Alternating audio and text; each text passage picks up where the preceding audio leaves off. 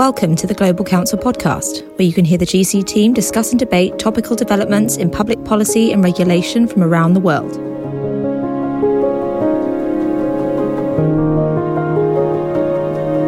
Hello, I'm Alessandro Gangarossa, EU Policy and Trade Senior Associate at Global Council.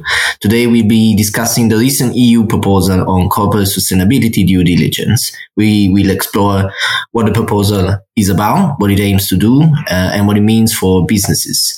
Joining me today are my colleague Felicity Hall, Senior Associate in our Sustainability Practice, and Anders Remberg, Policy Advisor at Trade, Brexit and CSR at the Confederation of Swedish Businesses. Let me start by setting the scene. The proposed directive targets around 17,000 EU and non-EU businesses with the objective of addressing adverse impacts in supply chains on the environment and human rights. It also aims to address fragmentation linked to the development and adoption of national rules on supply chain due diligence, with examples in Germany, in France and the Netherlands, to ensure a level playing field for both EU and non-EU operators.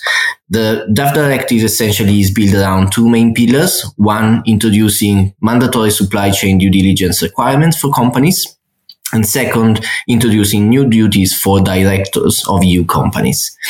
Fritz, let me turn to you first. The proposal was long awaited, certainly from civil society. It was initially due in 2021. It's been delayed 3 times due to internal disagreements in EU institutions on the process as well as on the design. But does the proposal meet the expectations around it, and what really caught your eye in the proposal? Yeah, sure. That's certainly a really great place to start. Over the last year, we've seen loads of interest in this proposal. We've had many different competing opinions and voices, as you can imagine. And certainly, also within the EU's broader sustainable finance agenda, this due diligence directive, or sustainable corporate governance proposal, as it was originally titled, was very much, being looked to as a marker of how far the Commission is basically willing to go in sort of really, I guess, for lack of a better word, interfering in EU companies when it comes to sustainability. So in terms of whether it met the expectations, I think there's a few key points we can look to. I think the first one is that the SMEs were kept out of the scope of the proposal. And this had been a lot of where some of the debate had focused in the run-up to its release. But I don't think this was really a huge surprise. And when we dive into more of the detail of what the proposal will require of businesses, we'll quickly realise just how demanding this will be, and therefore potentially how detrimental some of the measures could have been for smaller businesses. So I think, this was something that was broadly expected, broadly anticipated. Where perhaps there was a bit more last-minute shuffle around was around some of the governance measures which had originally been discussed. So a lot of the focus on governance was sort of stripped back. And I think with my ESG and my responsible investment hat on, I know this is something that a lot of businesses, a lot of companies have been sort of quite excited to see play out. So it had been set to include things like linking executive pay to sustainability goals, mandating strategies to set concrete environmental targets. Now, of course, there'd been a lot of resistance to parts of that, especially in the Nordics, that this was too invasive on corporate autonomy and those sort of arguments being made. But ultimately, the Commission made a decision to sort of strip a lot of this out and focus simply sort of more narrowly on the governance of due diligence. So I guess, to your question of whether it met expectations, this might be one of the ways where the sort of expectations versus the reality was quite different. And then just quickly onto your question of what caught my eye the most, I think the thing that sort of surprised me was the introduction of provisions around the Paris Agreement. So basically, the directive, in addition to the due diligence elements and those sort of more narrow governance measures, also includes within it a need for companies within its scope to adopt a plan to demonstrate that the business and its strategy is aligned with a 1.5 degree warming trajectory, i.e. that it's aligned with the goals of the Paris Agreement. And more specifically, where climate change is identified as a risk for businesses, the proposal introduces a requirement to include emissions reduction goals as part of climate change plans. And I think for me, this is something that I was excited to see. It sort of made up for some of the ambition which was perhaps lost on governance. And especially given that as part of this, it included a provision that these plans will be reinforced by a requirement to link executive remuneration to progress towards these transition plans. So I think this was interesting and caught my eye. It will add a sort of new mechanism for the EU to ensure businesses are being brought into line with the bloc's ambitious net zero agenda. Of course, with the caveat that this does also create a new and a novel policy risk on top of the diligence requirements for businesses. I mean, despite the lower ambition on director duties, I guess this is still quite far-reaching proposal. And as Swedish companies are often considered at the forefront when it comes to integrating sustainability in business models and strategies. And the proposal, in a way, might have been seen as a way to respond to calls from NGOs or, the political spectrum to make companies more accountable for potential impacts on the environment and on human rights. But the industry itself seems to be very supportive with the rationale behind the proposal, in particular the need of creating a level playing field and avoid fragmentation in the EU market. But the proposal actually achieved that, in your view? I mean, as you're saying, many companies, not least many Swedish companies, already have due diligence strategies in place. They are very carefully looking at their supply chains in order to make sure to avoid any issues that can arise, and they do this deeply and broadly within the supply chains. But of course, from our perspective, and as you're also mentioning, the idea of having harmonized rules on an EU level is a very, very good idea. Because we do see rules in France, we do see discussions in Netherlands, Belgium, new rules in Germany.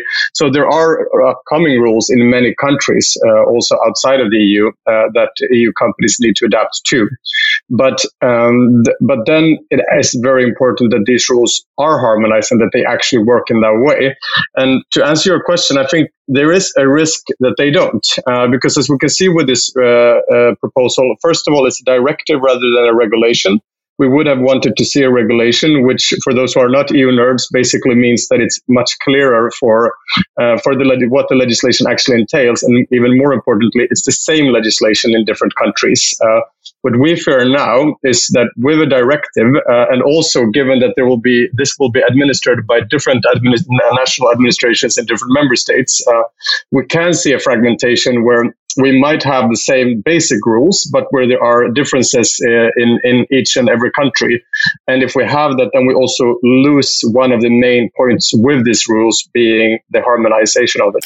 That's very interesting. And as you say, Anders, I think, while the objectives are quite clear, there are still a lot of unknowns on how this directive will be implemented and enforced. And my sense is that, the material impact will be really determined in how member states transpose this directive into national law and how they implement the provisions. I mean, in a way, different political and regulatory cultures in different member states might translate in also different approaches towards the enforcement, as we've seen, for example, in other areas, for example, data protection. So for me, this is a key policy risk, a common set of rules with a different and variable impact for firms. But perhaps let's take a step back. Please, can you briefly tell us what exactly the proposal requires companies to do? Sure. I mean, naturally, it's quite a long and rather dry list of requirements that the proposal basically sets out. So, the first thing which companies will need to be doing is basically putting in place an internal due diligence policy. So they'll need to describe how they're approaching due diligence, what their sort of internal steps that they're taking are, and basically sort of making very clear how they are integrating these due diligence processes into their internal structures. So this will need to include things like a code of conduct for employees and subsidiaries, and as I say, just a really detailed sort of step-by-step description of the process. So this is something that perhaps, companies will have already, but from here you get much more into the sort of the depth of the requirements. and into the sort of the mandating of the looking into these issues. So basically from here, companies will need to then identify their so-called adverse impacts. So essentially, this is where companies will need to identify where they have exposure to environmental and human rights risks throughout their supply chain. So this will need to include both actual impacts that they can see, but also potential ones as well. So adding in a slight sort of grey area in that sense.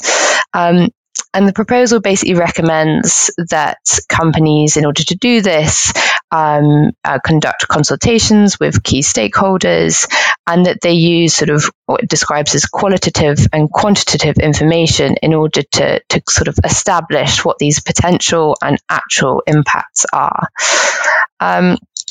From there, it sort of steps forward to actually preventing and bringing these adverse impacts to an end.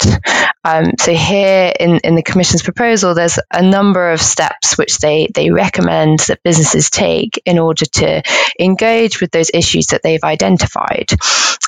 So these include developing action plans with really clear timelines and indicators. So this is in practice, a business will have identified a sort of a potential or an actual impact on perhaps a human rights risk, and then they'll need to put in place a timeline for how they'll be addressing with this issue, how they'll be addressing this issue, how they'll be engaging with it, the sort of steps that they'll be taking, and the indicators that they'll be using to show progress towards preventing and bringing this adverse impact to an end. It also includes recommendations around sort of pursuing collaboration with others to help bring these impacts to an end, which I think is important here, because we think about those indirect suppliers which are included within the scope of this, working together collaboratively with shared, where you have shared suppliers, will be really important in sort of advancing this and accelerating progress. Then the last sort of steps that companies will need to take is sort of around monitoring and reporting of these risks. So they'll need to monitor them and sort of ongoing, like I said, sort of using those timelines, using those indicators, and then publish an annual statement which basically details this sort of long list of requirements that I've just mentioned.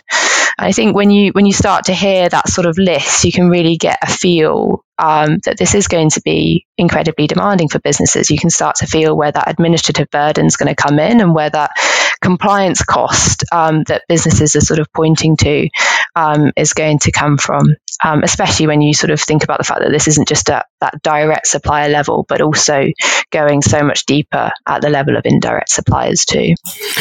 This is definitely a long list of things to do. And Anders, as you were saying before, I think large firms realistically are likely to already have in place some sort of list of voluntary due diligence systems. But do you think this is going to be enough for firms to comply with the requirements of the directive, or more is needed? I would say that the short answer is no, but not because they're not doing the work, but because the rules are now different. Prior to this, we have OECD and UN guidelines, were voluntary, and as you mentioned, many companies are following them, and especially large firms are following them. But they give sort of a fairly big decision-making power to the companies themselves to make the conclusions on whether or not they're following the rules. So basically, they are guidelines in the very real sense of the word. They provide them with ideas on how to work. But the thing that happens when you move something from non-binding rules to binding rules is that the law comes in, and that there comes in rules, and that you can sanction companies for not following them. And this is where it's very, very important, and where we're quite worried at the moment with these rules, that there are uncertainty around how to follow them. Because as you were mentioning before, there are a lot of requirements, and it's not always exactly clear for companies how they would pursue this, or when have they done enough? When have they done enough to mitigate the risks, and have they done enough to manage it? The Commission is doing a lot of good work on providing guidance, but at the end of the day, this this can be a matter of courts deciding whether or not they have done the right thing, and it's also up to agencies to sanction companies. And when that happens, we're quite afraid that the uncertainty in itself means that companies might leave difficult markets, or that they might not engage with companies in countries where they're not used to working, or where it's simply more challenging.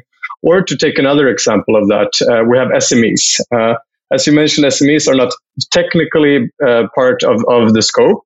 But of course, if I am, and that's also part of the idea behind the rules, if I have a large company and Alessandro has a small company, and I use you as my supplier, then these rules stipulate that I make sure that you follow the rules. Hence, I will require of you to follow the rules.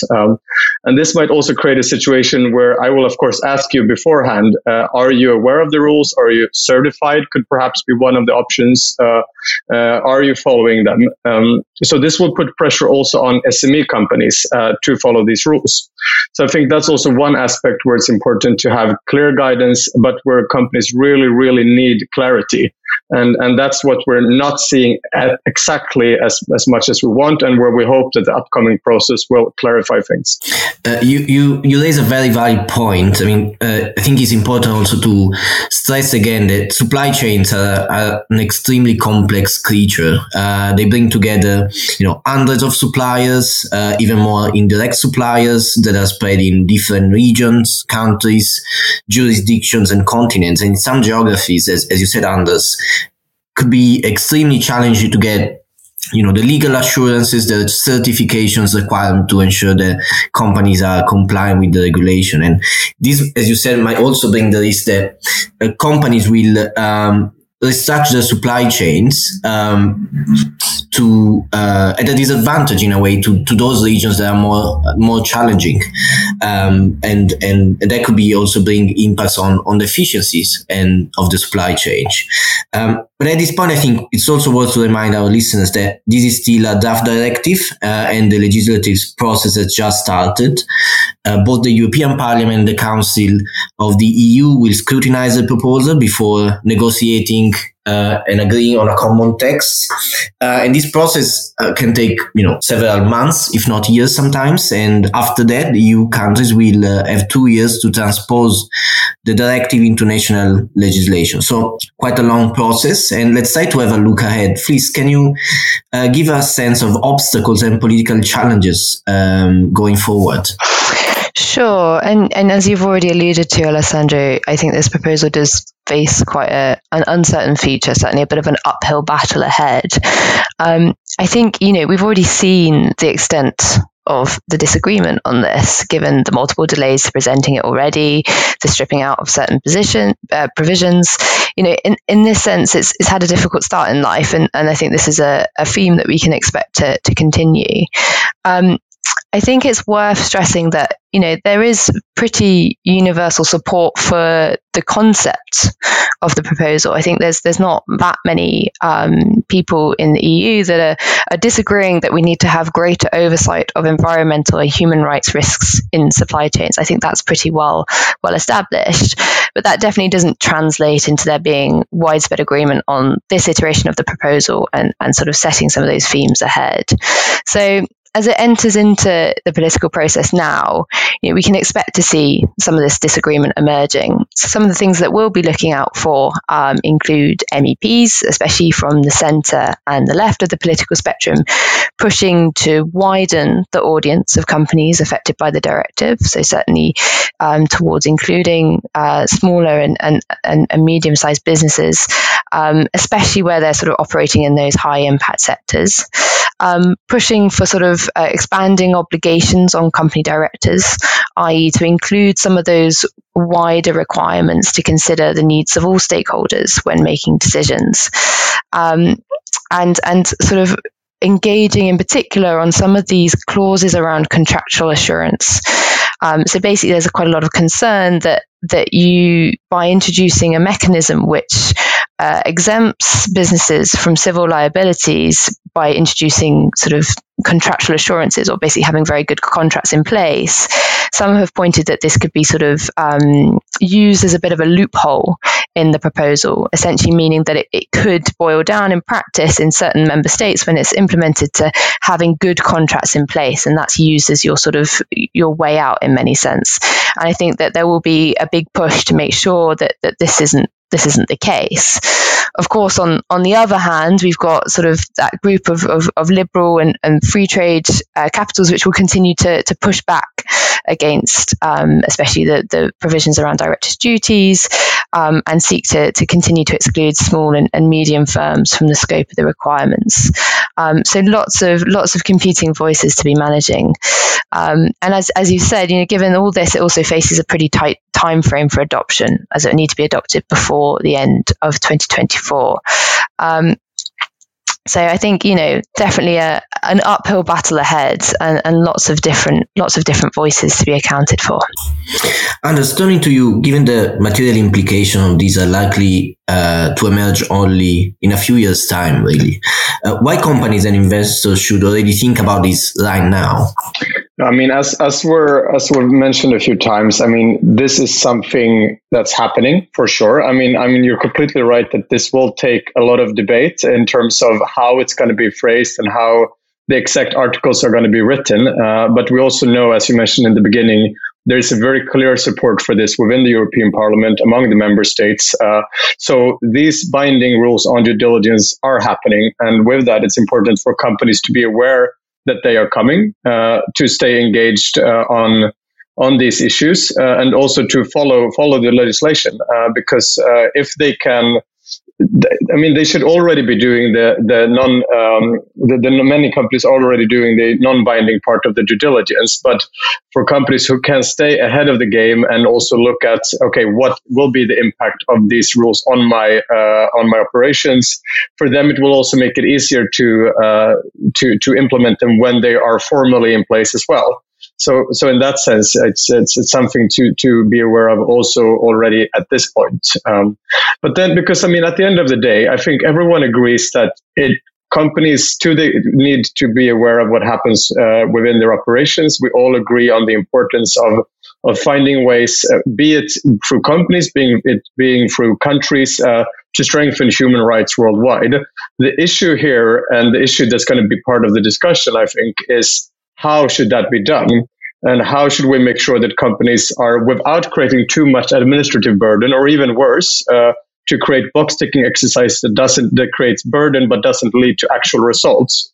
How should we create legislation that both minimizes that administrative impact and costs, while ensuring that it is transparent, easy to follow, but also something that they can adapt quite quickly. And this is not going to be easy. And these rules, the proposal that has been put forward, it's sort of the starting point of the discussion, or at least a formal starting point. But now things has to be clarified so that it is clear for those companies who will be implementing this. And remember, it's not only large companies. It's going to be a lot of companies, and not only EU companies, but also companies outside of the EU, so that they can be prepared for these rules, and so that they can actually do them and work in practice. That's a very good point. And I think, just to sum up, I think really the objectives are, as we say now, politically easy to understand and to share, but the practicalities of implementation are quite complex and sometimes could be also counterproductive given the objectives that we have in hand here. Now, before we wrap up, a question for both of you. Can you tell me, in your opinion, in a few sentences, how would you think the proposal could be improved? Please, do you want to start? Sure. I mean, I think for me, and it's something that's interesting come up a few times in this conversation, but the key here is going to be balancing the ambition of this proposal with the potential for those sort of unintended consequences. So, I mean, we've seen huge amounts of legislation introduced globally around ESG in recent years.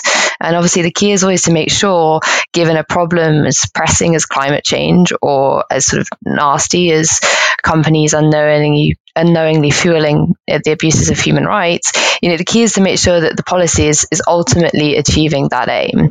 And as Anders alluded to, there is a risk here that sort of companies run from this slightly, that they shift their supply chains in such a way that they're almost sort of burying their heads in the sand rather than sort of facing these issues and engaging with them head on. So that's not really an answer to how it can be improved, but more just something that I'll certainly be watching really closely moving forward. And that will be very difficult to sort of try and balance between those two camps. I would say one word, and that word is clarity.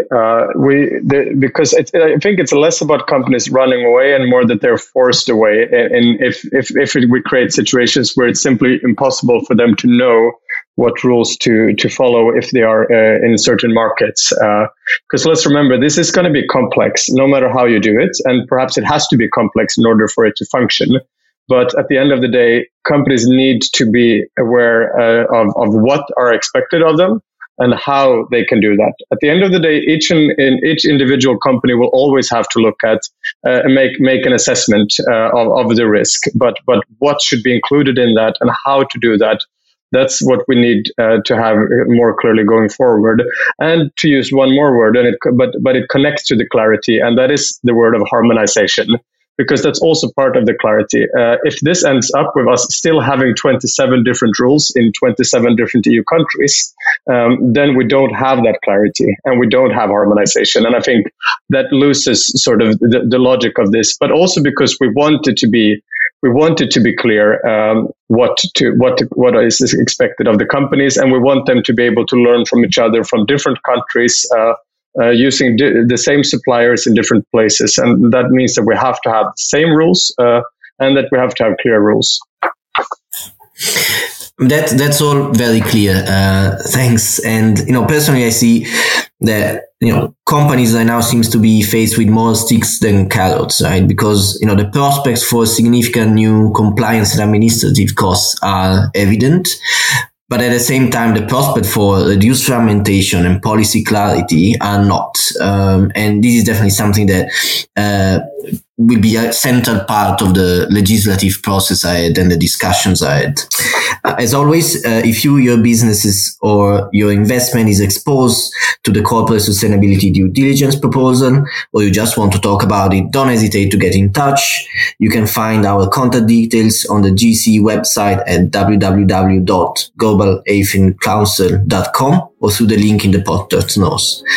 Please, Anders, thank you very much for the interesting conversation today, and thank you all for listening. For more insights, blogs, and analysis, you can visit our website, www.global-council.com, and subscribe to our mailing list. And you can follow us on Twitter at global_council.